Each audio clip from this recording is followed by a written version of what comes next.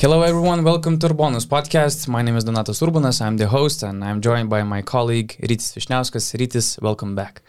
Thank you very much. Really, it was a pleasure actually to listen to your previous podcast with Eric McCollum. I have no regrets for skipping that one and leaving my place for Eric because it was a very quality content, I would say. Not in terms of technical quality because I'm looking forward to Eric getting a better microphone. Yeah, new earphones going to Krasnodar at the moment.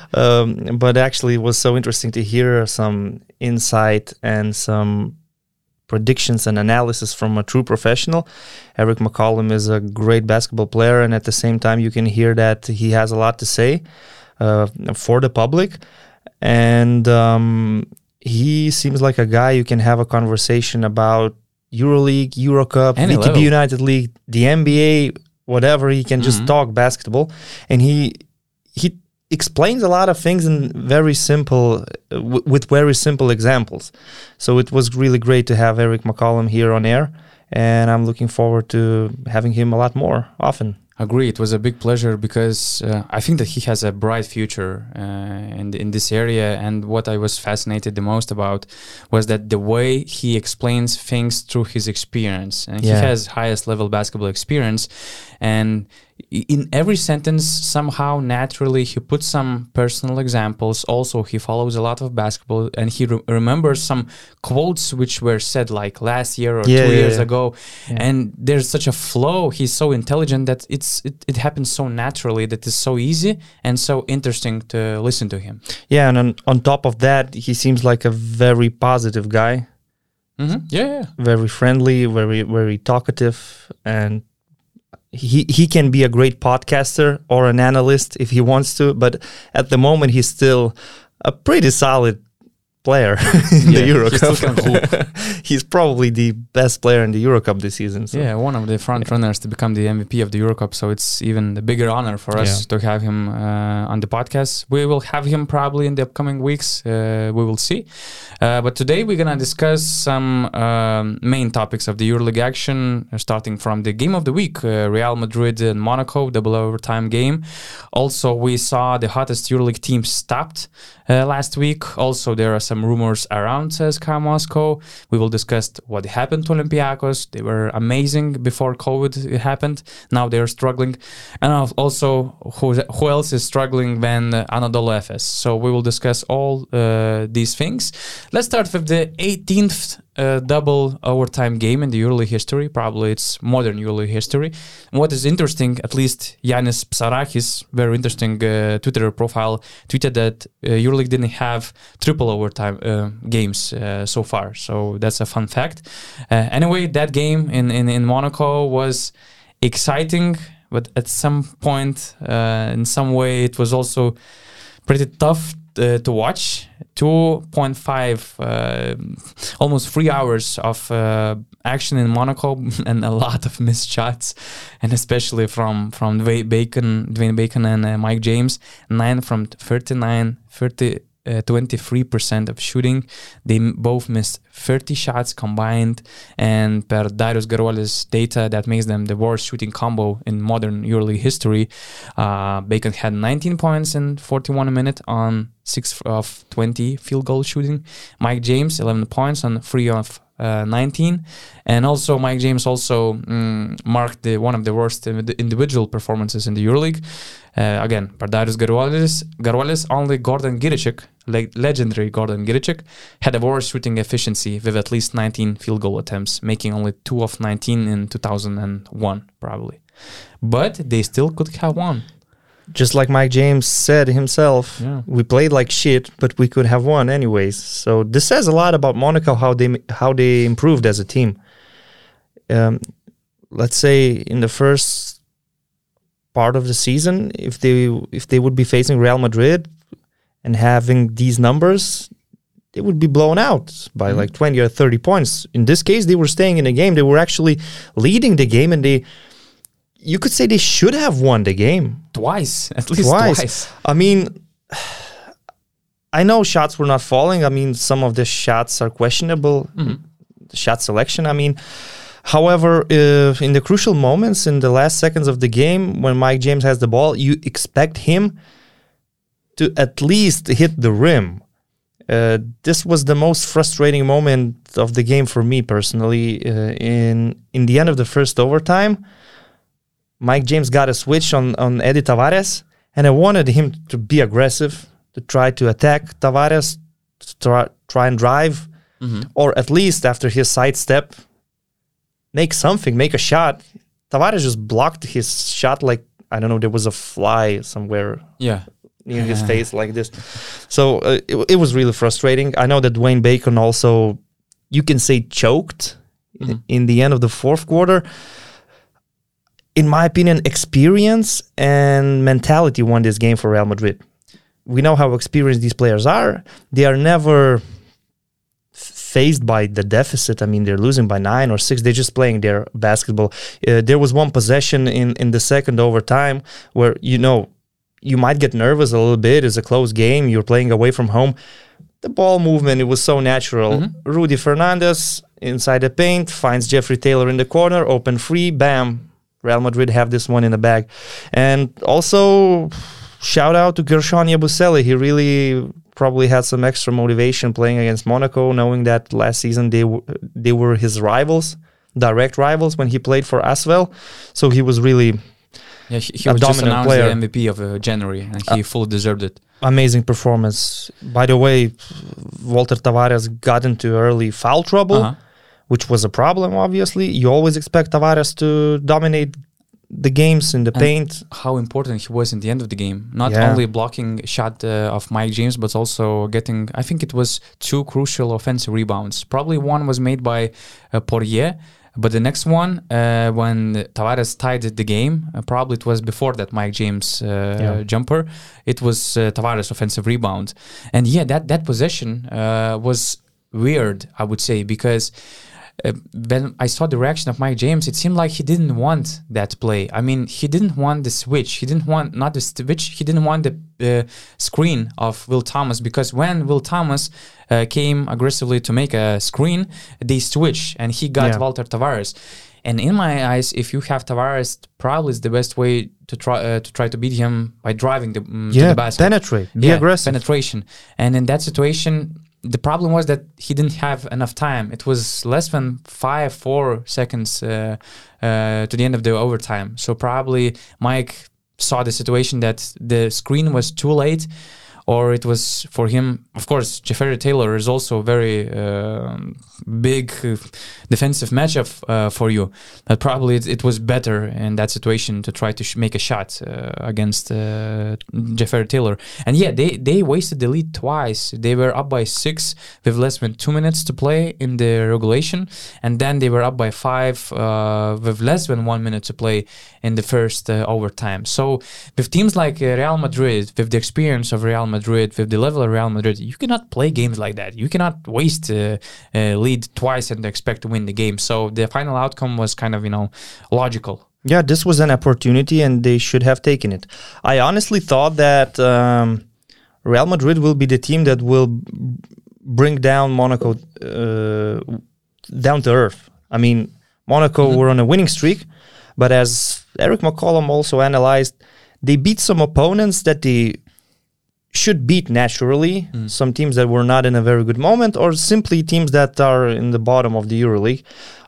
They had solid wins against Zenit and Bayern. You have to give them that. But at the same time, I was looking at this game and I was thinking like, okay, Dimo is on a great streak right now. His numbers are elite. You could say in the last 5 or 6 games, he's the best center in the EuroLeague. But now he's going to face Tavares. So I was thinking that it's not going to be a good night for Donatas Motiejunas, Real Madrid, with their experience. They will bring Monaco down to earth. None of this happened, really. This was an opportunity and they should have won this game. And if they had done it, you would be thinking, wow, they are legit playoff contenders. Yeah. They just beat Bayern, Zenit, and now even Real Madrid. But it was an opportunity missed. Shit happens, as you can say. I mean, if I have Mike James on my team, I don't want to show any disrespect to Mike James. He's my favorite player in the EuroLeague. If I have him on my team, I would always trust him to take the last shot. Yeah. Always. But in this case, I was disappointed. It was not a good decision to attack Tavares in this way. We can also remember that it was a very questionable shot by Bacon, probably towards the end of regulation, because he had Danilo and Jusic completely open on the left corner, I think. Bacon. But this is Dwayne Bacon, and probably that's the NBA mentality. Scorer's gonna score, they're gonna make these decisive shots, and they're not going to pass you, and especially when you're Danilo and Jusic. Maybe if you're Mike James, maybe if you're open, okay, maybe Bacon will make that pass. Mike James can pass the ball. We know that. Yeah. He can be a good playmaker for others. Dwayne Bacon, I don't think he really cares about open guys in the corner. He only sees the rim. Yeah. Dwayne Bacon, he's a talented player. He can score. But together with other colleagues, we always joke about Dwayne Bacon because his points tally is always bigger than his PIR. Mm-hmm. Way bigger. You will never see Dwayne Bacon getting like 10 points, but at the same time 15 efficiency. Because he's not an efficient rating. shooter, yeah. Not an efficient shooter, and also not a distributor of the ball. And the distribution of the ball was a big problem for Monaco in the overtime, because under Sasha Obradovic, we saw a lot of games where they were sharing the ball, they were efficient on offense. But for me, it seemed like that in the end of the game, both Mike James and Dwayne Bacon, they forgot how to share the ball, because all these crucial shots were made in ISO situations without any ball movement, and that hurt. And for example, on the other side of the floor, we saw Real Madrid sharing the ball, different players were making shots, different threats to the basket. So it was a good example of what Monaco still need. They need to be more consistent moving the ball.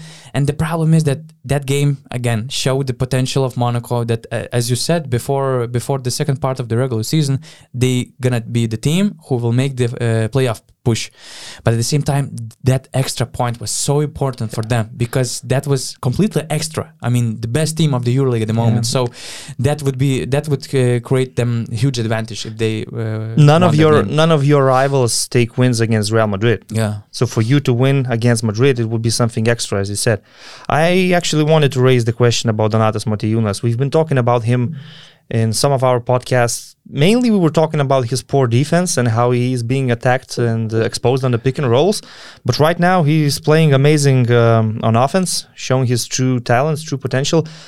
Do you think this goes down to him just being in a better shape? Or is it better coaching with Sasha Obradovic?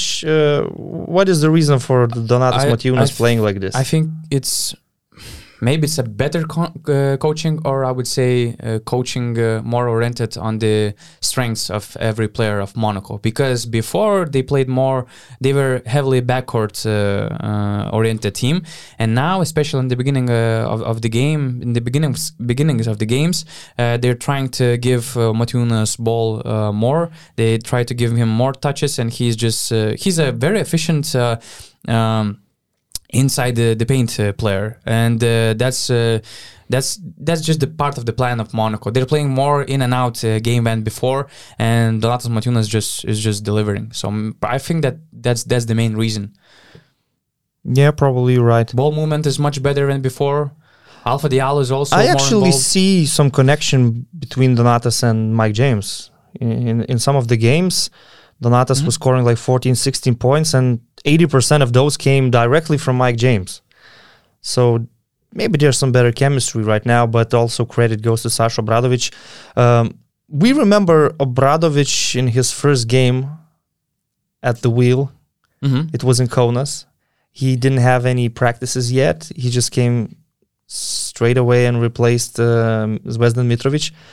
So in that game in Kaunas, they won in overtime. It was a very high-scoring game. And after that match, in the interview, Sasha Obradovic said, there was no defense at all. There's a lot of work to do. Today we used our extra quality to win the game. And after that, Sasha Obradovic did some amazing things. This is not a good defensive team when you look at it on paper. If you have like Mike James and Donatas Motiejunas on the court, they are targets for the opposition. But somehow, Sasha Obradovic makes them look like a decent defensive team, not an elite defensive team. They don't have to be elite on the defensive department, but decent. And with their quality and skills on offense, being decent on defense might be just enough. So a lot of credit goes to Sasha Obradovic for what he did so far. Yeah, and if we talk about Motiejunas and Mike James combo, there's a good tool on bibolytics.com created by Mykolas Stumbras. There are stats which show the efficiency of 2-player, 3-player, 4-player combos. So Mike James and Donatas Motiejunas makes the second best 2-player combo in Monaco team. Their plus-minus playing together is plus 55. Good offensive rating, good defensive rating. I mean, they're good. They're good playing together. I just hope there will be no chemistry issues going forward this season, because we heard what happened yesterday in the French league game. Some confrontations between Alpha Diallo and Mike James. I just hope they stick together. If they do, they can really be very competitive. It's just unclear what actually happened yesterday, so we will try not to speculate on that. We will not speculate on that. Let's just say a few sentences about Real Madrid, because now they presented Gabriel Deck. Now he's back. Now he's active, playing. So let's just imagine that it's Final Four or the quarterfinals, whatever, a very important game in the season, and everybody's healthy in Real Madrid. Who will be left out? Pablo Lasso will have to choose 12 players, and some players will be left out, whether it's the EuroLeague final or the semifinal.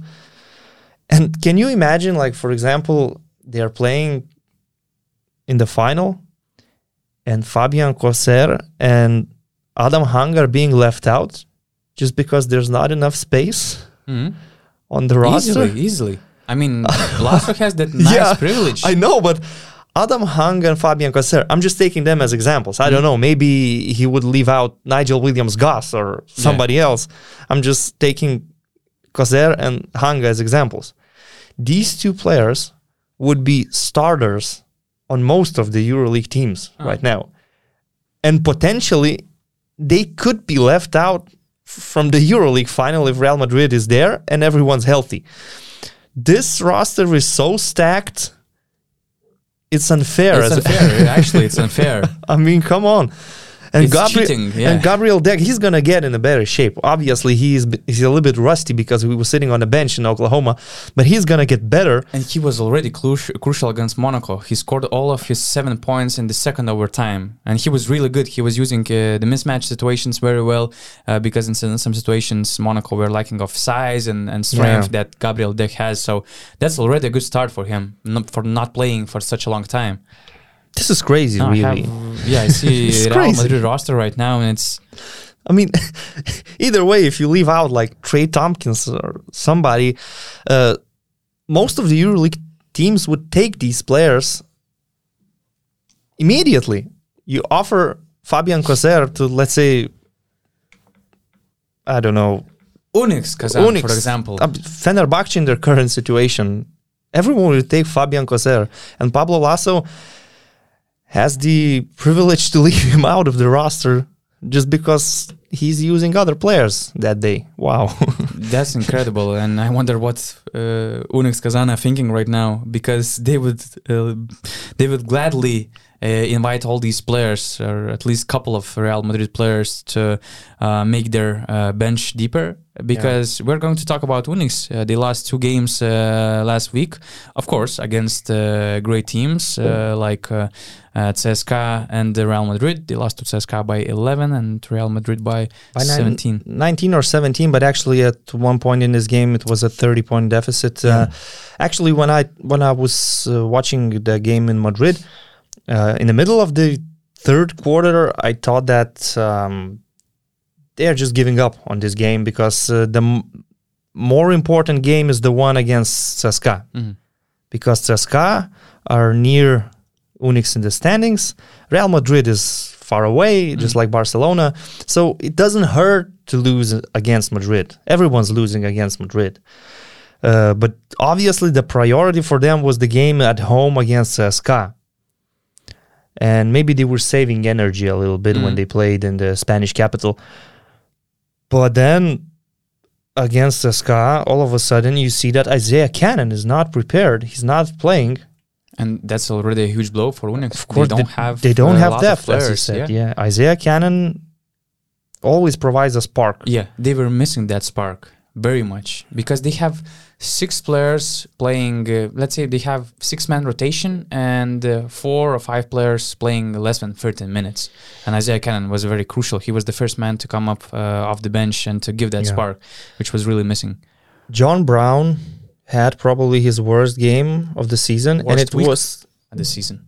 And it was his birthday, his 30th birthday. He was presented with a cake. He actually put out the candles with his fingers. Turned off the lights. Something you would expect John Brown to do. Why blow the candles when you can just snap them?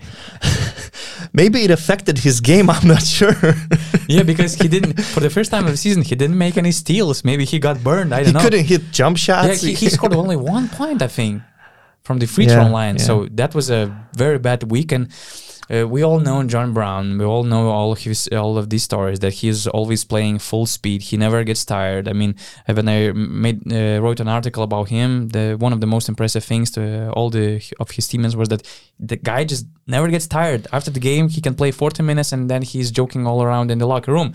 Now he actually looked fatigued. He actually didn't look as the same John Brown as he was before, and as well as almost the rest of the team. I would say that Lorenzo Brown, he's in incredible shape, but all the other guys, they were missing, and I tried to find for the reasons why that these things were happening. Maybe it can be related with COVID problems they had. It was their after COVID hit, it was their they played 5 games in 12 days. They rarely practiced.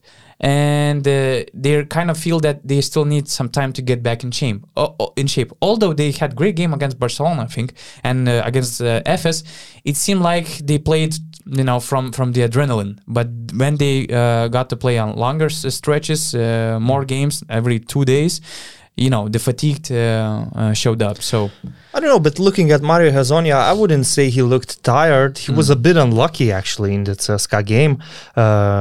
He hit 2 3-pointers at the buzzer. Yeah.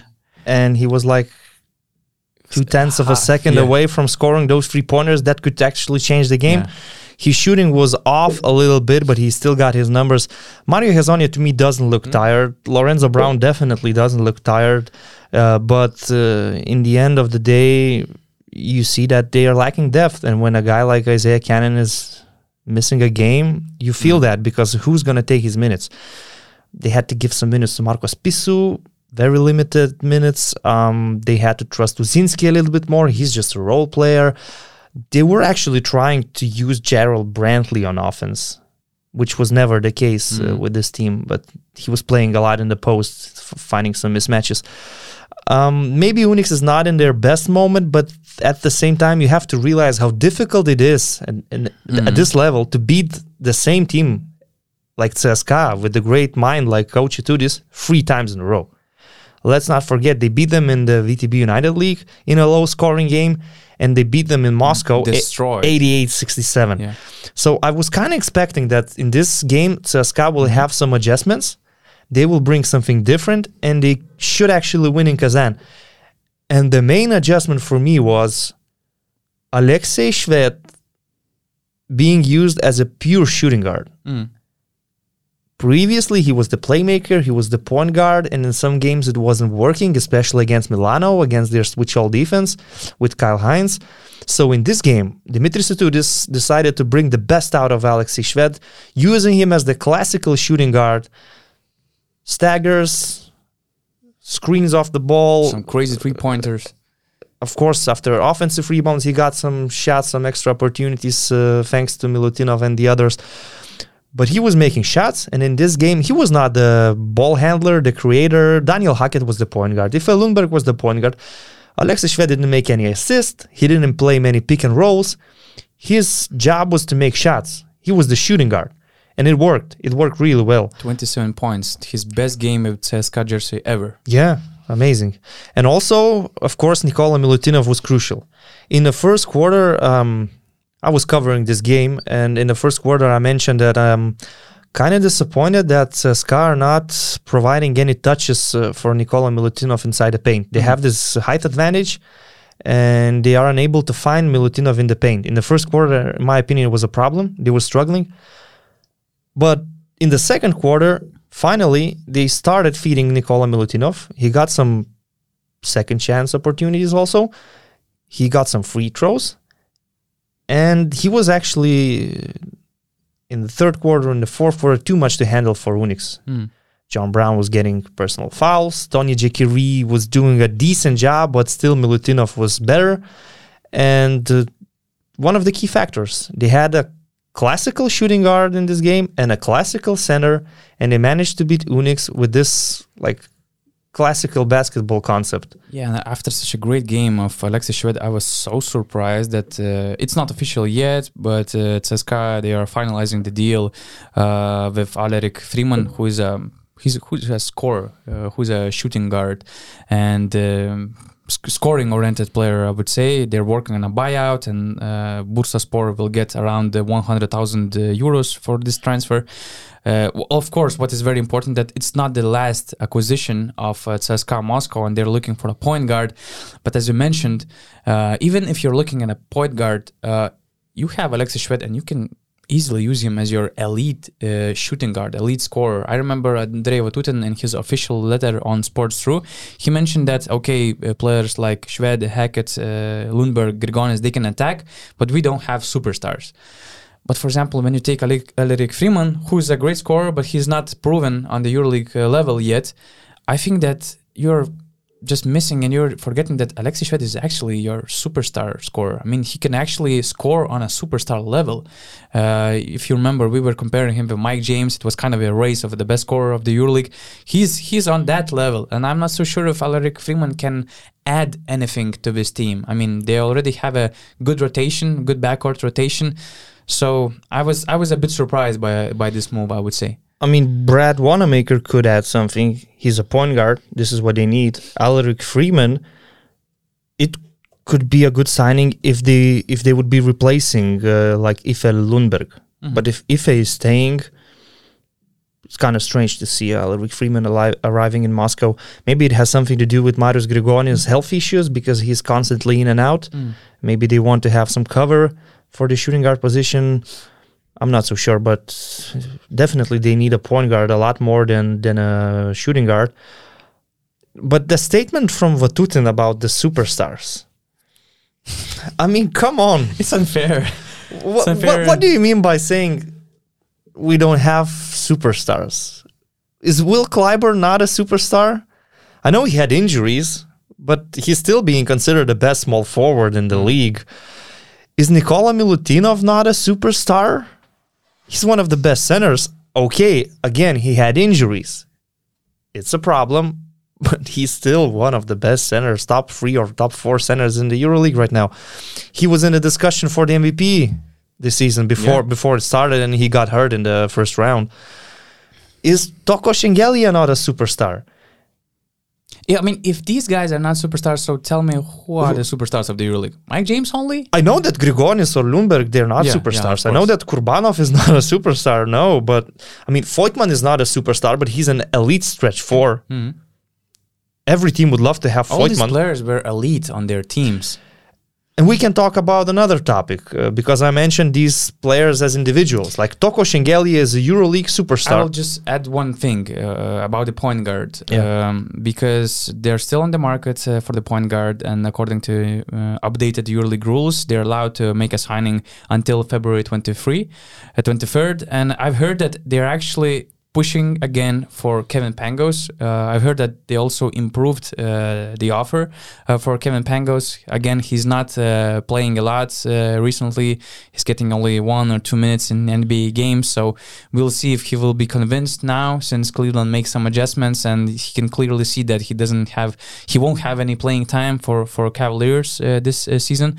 So Kevin Pangos, he would be a game changer for He would be a CSKA Moscow. superstar. He would Vatutin be would that have his superstar. superstar finally. Yeah. Or maybe it's not enough. Maybe they need Russell Westbrook to be the real superstar. They don't need Russell Westbrook, actually. Actually, nobody needs Russell Westbrook these days, but okay. And the thing about Pangos, okay, if in the end of the day he will reject CSKA offer again, I was just thinking that maybe Luka Vildoza might be that second option after Kevin Pangos, because again, point guard or even shooting guard market for all these EuroLeague teams is difficult. We can see from Alaric Freeman signing, we can see from Fenerbahce signing. So it's very tough market. But at least CSKA, they're busy. They're making moves, and that means that they want to win the title, and they have the resources. So if someone's available, they can offer solid money. So what I was saying about the superstars, and I mentioned Shengelia. He is considered a superstar in the context of the EuroLeague, but he doesn't seem like a good fit in CSKA. I mean, in his first season, we were saying maybe he needs some time to adjust. Maybe Tudis needs some time to adjust because he got used to working with centers like Kyle Hines and Otello Hunter and stretch four type of players like Voigtman, Alec Peters, and the others. And it was all about spacing. Now he has Milutinov and Shengelia. And right now, to me, it seems like Milutinov is better when Shengelia is not playing. They have better spacing with Voigtman. Then Milutinov can do his job in the paint. And when they have Shengelia, they sort of have this duty to feed him, to give him the ball, to let him be himself. But he doesn't seem like himself in CSKA. It doesn't seem like a right fit. Shengelia is best when the team is built around him. This was the case in Baskonia, and I really don't think that CSKA need him that much. If they have Milutinov, he covers the center position. They are better off with stretch four type of players that Itudis really loves. What do you think? Yeah, I'm actually looking now at 4-player combos in CSKA, and the first 3 combos include Shengelia playing next to Johannes Voigtman. Which is very logical. The 4th one is with Nikola Milutinov at the center, and guess what? Shengelia is not in this 4-player combo. I can only imagine. And Shengelia had his best games this season when Milutinov was injured.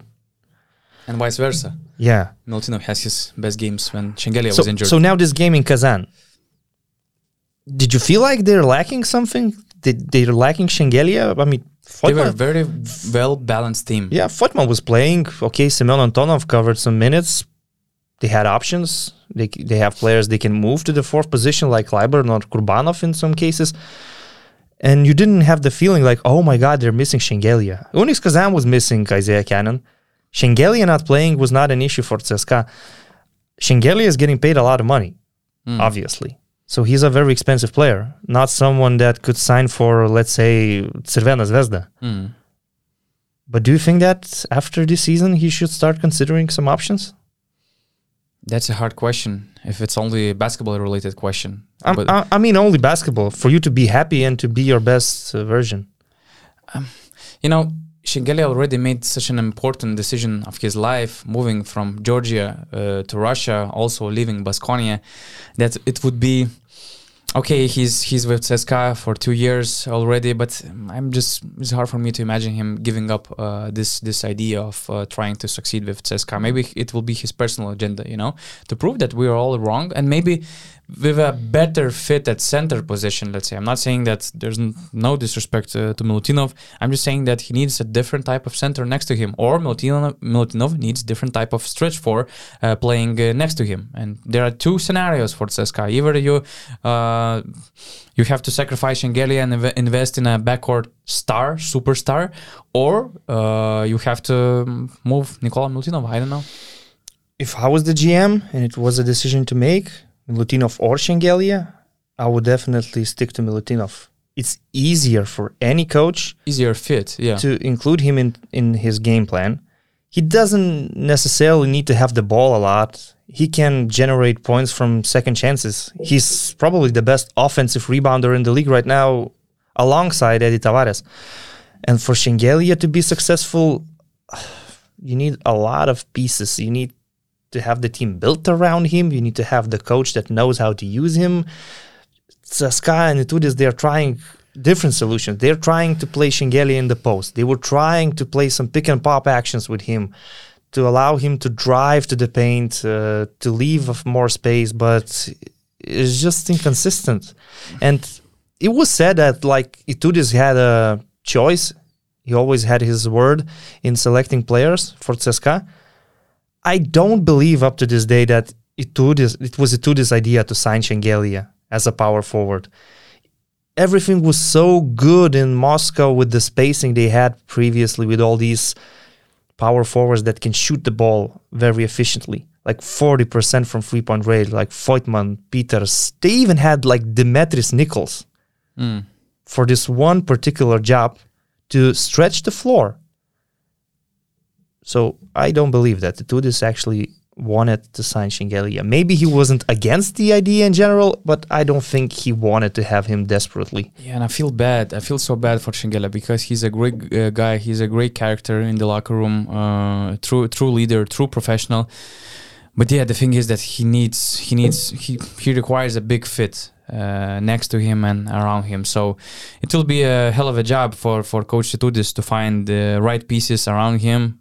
Who knows? Maybe with some adjustments, maybe with one more superstar on their backcourt, maybe they will find their rhythm. But so far, it's tough. It's tough. For example, with Mike James, it seemed like it was quite working. I mean, when Milutinov was still healthy, when Mike James was playing at his level without all these things which happened around Christmas time, it seemed like that CSKA was actually, they were dominating the EuroLeague standings back then at the moment.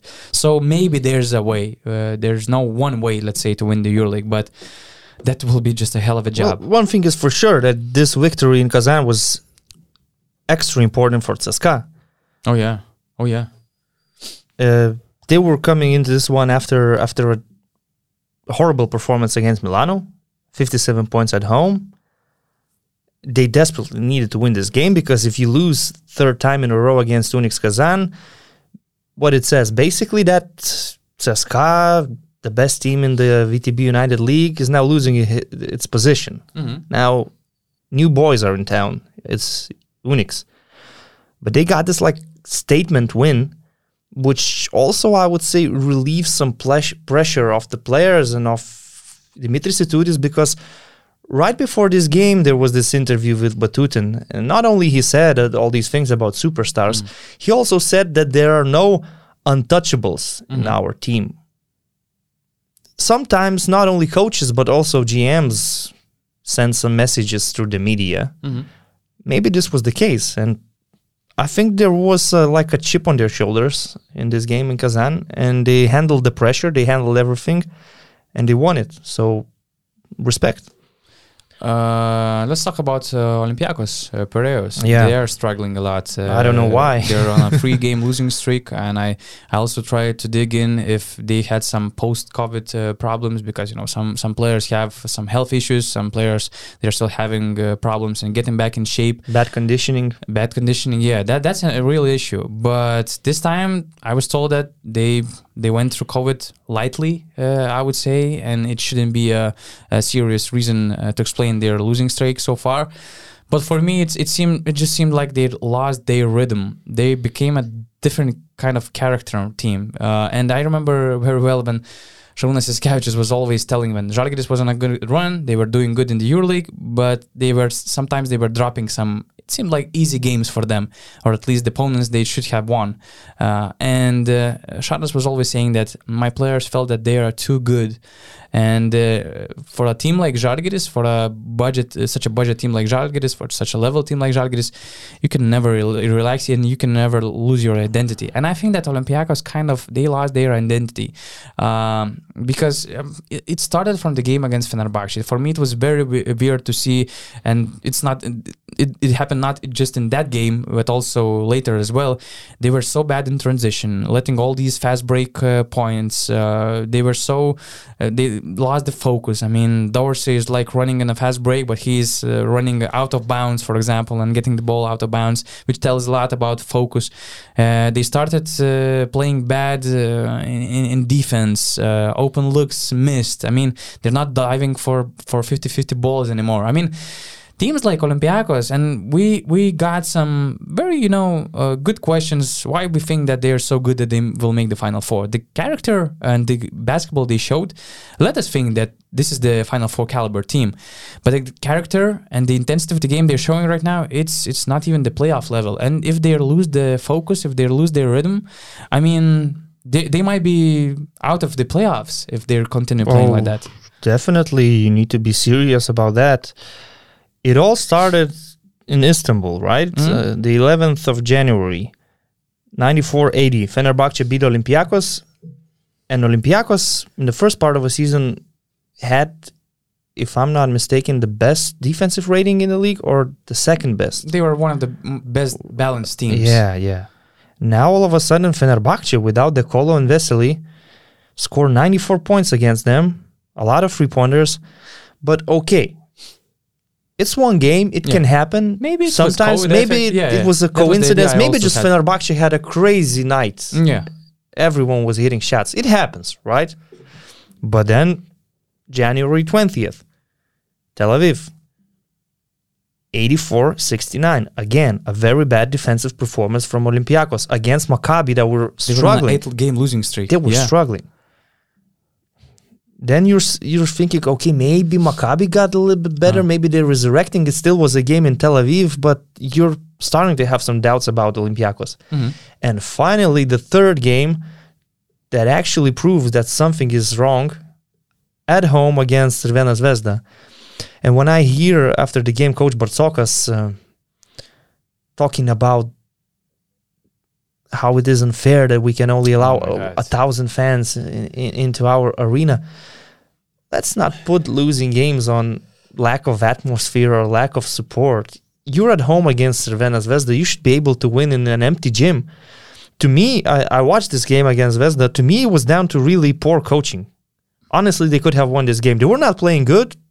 You can single out a lot of players like Tyler Dorsey and some others. They were not playing good. But I just felt like it was bad coaching. Like, for example, you're very close. It's the fourth quarter. Okay, fair enough, you're trusting Gianoulis Larenzakis. You trust him. He's a hard worker. But how in the world, in one of the crucial possessions, Gianoulis Larenzakis gets to drive to the paint, jump in the air and find a contact with Mitrovic and try to finish this way? Larenzakis is not the guy that should be attacking the rim. No way in hell this should happen. You have Slukas to play the pick and roll. You have Dorsey. Let him play. He's 0 from 5. Still, he can play in ISO. He's like Mike James. If he's play in ISO. 19, you have to play him. And Gianoulis Larenzakis in the crucial possession has the ball and makes a decision like this. It just shows that there was lack of coaching in this game. I mean, they had some moments going in the paint, feeding Mustafa Fall.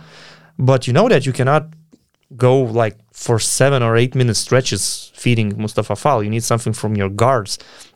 Yes, they missed some open shots. Vezenkov missed some shots and others as well. But Crvena Zvezda was leading for majority part of this game. And the funny thing is that Zvezda's best player, Nikola Kalinic, was not as impressive as he usually is. They just won because of team effort, not because of Kalinic doing some magic. Yeah, so this game really is a concern for me. And Olympiacos has some problems, and I really cannot explain why. I'm not sure. But the desperation from the coach talking about 1,000 fans. Wondering, maybe it was. Did you watch the press conference? I mean, I probably he was asked about fans, and maybe that was just off topic. I just read the quotes. I cannot believe that it was. He was telling like it was one of the reasons why it looked like that. No, I just read the quotes, but the actual thing, how you're talking about this, how it's unfair. What's unfair? What do you mean unfair? Bayern Munich is playing in a empty gym. I didn't hear a single word from Trinchieri or Bayern players complaining. Ataman was complaining. Probably it was last year. But I mean, all these people, they have to lose this thing because some of these teams, they really need all these fans in the stands because they're so their budget is related to the ticketing and things like that. And if in some places you can allow having thousands of fans, why not? Why we should punish ourselves with like, okay, let's lock down all the arenas. Let's not allow any fan to come. I mean, that would be unfair. Talk to your local government. For example, Monaco. It's not a EuroLeague issue. Monaco did an adjustment because I think that they were allowed, as in probably it was in Villeurbanne. I don't remember the limitation, but let's say they were allowed to have 1,000 and 1.5 thousand fans. They had 3.5 thousand people because they made some agreements with Monegasque government, the Principality of Monegasque. Of course, it's easy because they're connected to their current region with the prince and things like that. But that's one of the ways how you can solve these problems. I mean, or at least in the end of the day, do not complain about restrictions in our regions. And you know what's worse for Olympiacos? Yeah, they're facing Real Madrid. Oh yeah, away from home. Then they're also facing Vitoria, Baskonia at Vitoria, which is. They have to win this one. That will be a very important game. It's a must-win game. To lose 5 in a row, and especially against Baskonia. Wow, if you lose 5 in a row, but it won't be easy. If they're still missing players due to COVID, and it's gonna be their second game of the week, that's tough. They're in a dangerous situation. They cannot lose more games. Yeah, in Madrid, I don't really expect them to win. No. Anything can happen, obviously. But then this game against Baskonia, it's a must-win game for them because, like I said, 5 in a row, to lose 5 in a row right now, basically you're just killing everything that you did in the first part of the season when you were winning and you were like 3rd or 4th in the standings. Yeah, you can drop down very quickly in this EuroLeague. Yeah. That's why we love this game. That's why we love this league. That we actually love Olympiacos as well, but we just want to see the previous edition of Olympiacos, not this one. They're just 2 wins above Anadolu Efes and Monaco. That's super dangerous. 2 teams that are behind the top 8. Yeah, and just Efes is a different topic, but just compare it with Monaco. What kind of different situation they are in? Fenerbahce are waiting for De Colo and Vesely to get back. Maccabi, they're always dangerous. Let's not rule out Maccabi. Yeah. All these teams can still push for the playoffs. From the 13th spot, which is Asvel, these teams, I don't think that they have a legit opportunity. However, from these clubs, I would like to mention Crvena Zvezda. They are 14th. They have 8 wins, 12 losses. Their points differential is minus 21. For example, the teams close to them have minus 138, minus 149, and so on, etc., which just shows how competitive Crvena Zvezda is. Even when they lose games, they lose after a battle. There were some bad games, but usually it's normal when you play 34 games in the EuroLeague, but usually they are very close. Yeah, for example, I'm looking at their results. They had one bad game against Unix. They lost by 20. They had a bad game against Baskonia. They lost by 19. But for example, last 5 games, the game finished in less than 4 points. That was how close it was for Zvezda. Either they were losing or winning. They could have won in Istanbul against Efes. We remember Kalinic missing free throws, Mitsic hitting free throws. They lost against Zenit by 4. They lost in Villeurbanne by 2. I mean, it's always a tough battle with Zvezda. Yeah. Okay, we can move on to Anadolu Efes and Zenit. They had a game in St. Petersburg. Third league basketball. Third league shooting. Yeah, third division shooting. Yeah, third division shooting. Right. Yeah. I was really looking forward to this game because I was expecting Shabazz Napier to make his EuroLeague debut. It didn't happen. We still have to wait. Seems like he has COVID, it looks like. Yeah, so we still have to wait. But when we heard the news that Shane Larkin is not going to play, I was thinking about what you talked with Eric McCollum. you were talking about, and Eric McCollum mentioned it, that to win in the EuroLeague, you need to have like 3 of your best players performing. 1 player or 1.5 is not enough. 2 stars is not enough. You need some help. And watching Anadolu Efes right now, they are just not good enough to win without one of their key players. Like when Micic is missing games or Larkin is missing games, there's not enough star power. So it was a lot easier for Xavi Pascual to prepare a game plan when you have to be concerned mainly about Vasa Micic without having headaches of Shane Larkin. So Zenit was controlling the game in the usual way, how they do with Xavi Pascual playing at home. It's not very exciting basketball, what Zenit is playing, but it's very mature basketball, tactical basketball, and you can see the greatness of a coach when players like Dimitri Kulagin find themselves somewhere in this system. Like Dimitri Kulagin, he was important in that game. He's talented. He had a good season in Eurocup in Krasnodar, but last year he was not playing at all. And Xavi Pascual picked him up. From nowhere, let's say. And he was like one of their main point guards in this game. On defense, he was covering Vasa Micic for some stretches. On offense, he had some big plays. Even in the fourth quarter, he hit some buzzer beaters. And you know what Zenit does? If you go with them to the fourth quarter without having the lead, in the fourth quarter, it will be isolation basketball. Billy Barron, Jordan Lloyd, they will play these 20-second or more possessions with players finishing in the isolation.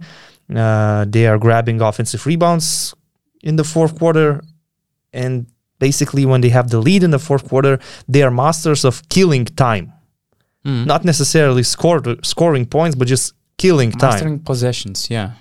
Yeah, limiting the other team's possessions, and at the same time frustrating the other team with their 20-plus second possessions.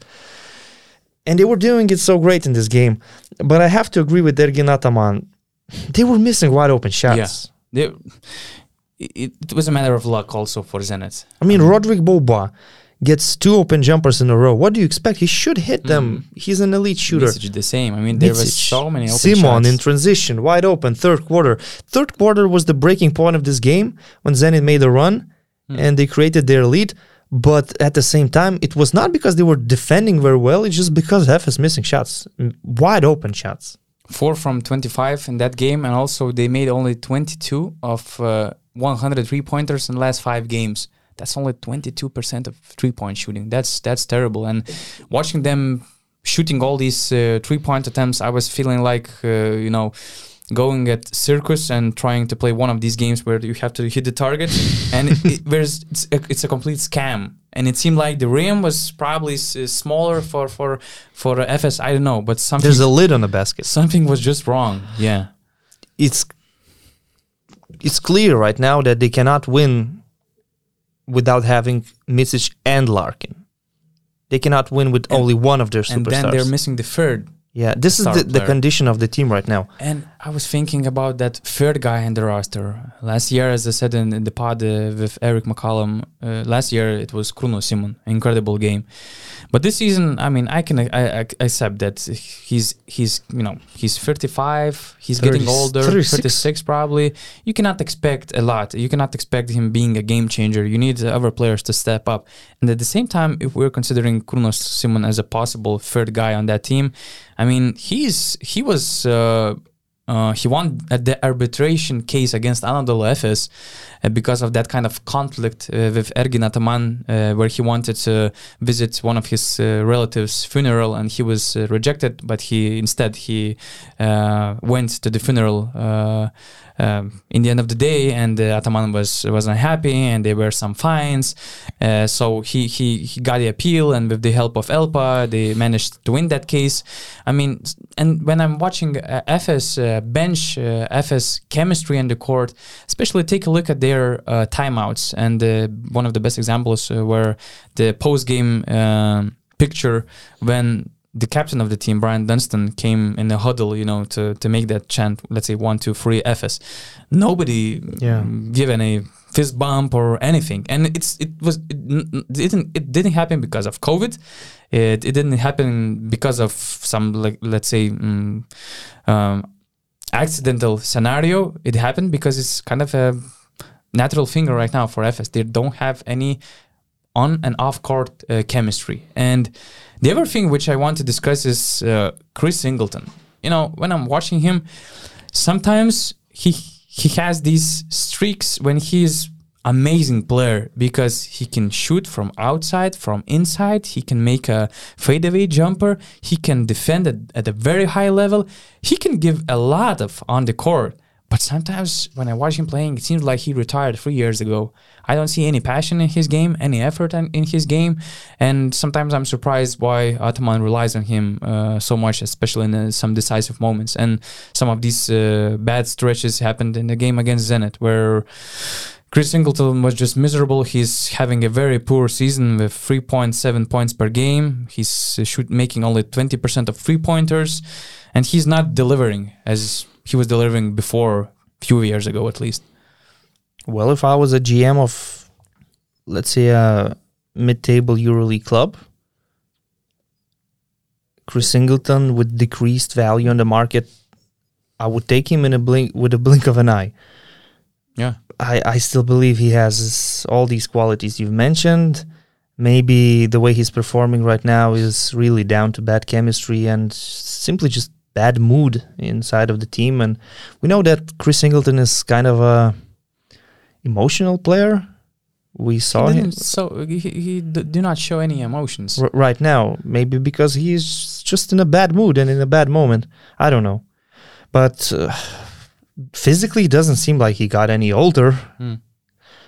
He has all the tools. I remember the game in Barcelona when they were struggling. All of a sudden, he scores 6 points in the fourth quarter being aggressive. So he can still do that. Yeah. So when you're talking about a player that is unhappy and lost his passion for the game, if, for example, between him and Ergin Ataman, there's some tensions, maybe it has something to do with that. But if he's a free agent on the market, and let's say I'm a GM of Bayern Munich, that's the team I'm taking Chris Singleton 100% in a blink of an eye, like I said. So Anadolu Efes, we heard that Shane Larkin's injury is not as serious as it looked like. He should be back on the court. And although they probably will play this double week without Coach Ataman, because he has some serious health issues. And on Wednesday, it's a very big game. Oh, they have a tough schedule. Moscow, right? Oh yeah, Moscow. CSKA against Anadolu Efes. It's like a classic of the last couple of years. They faced each other in the EuroLeague final. They faced each other in the EuroLeague semifinal.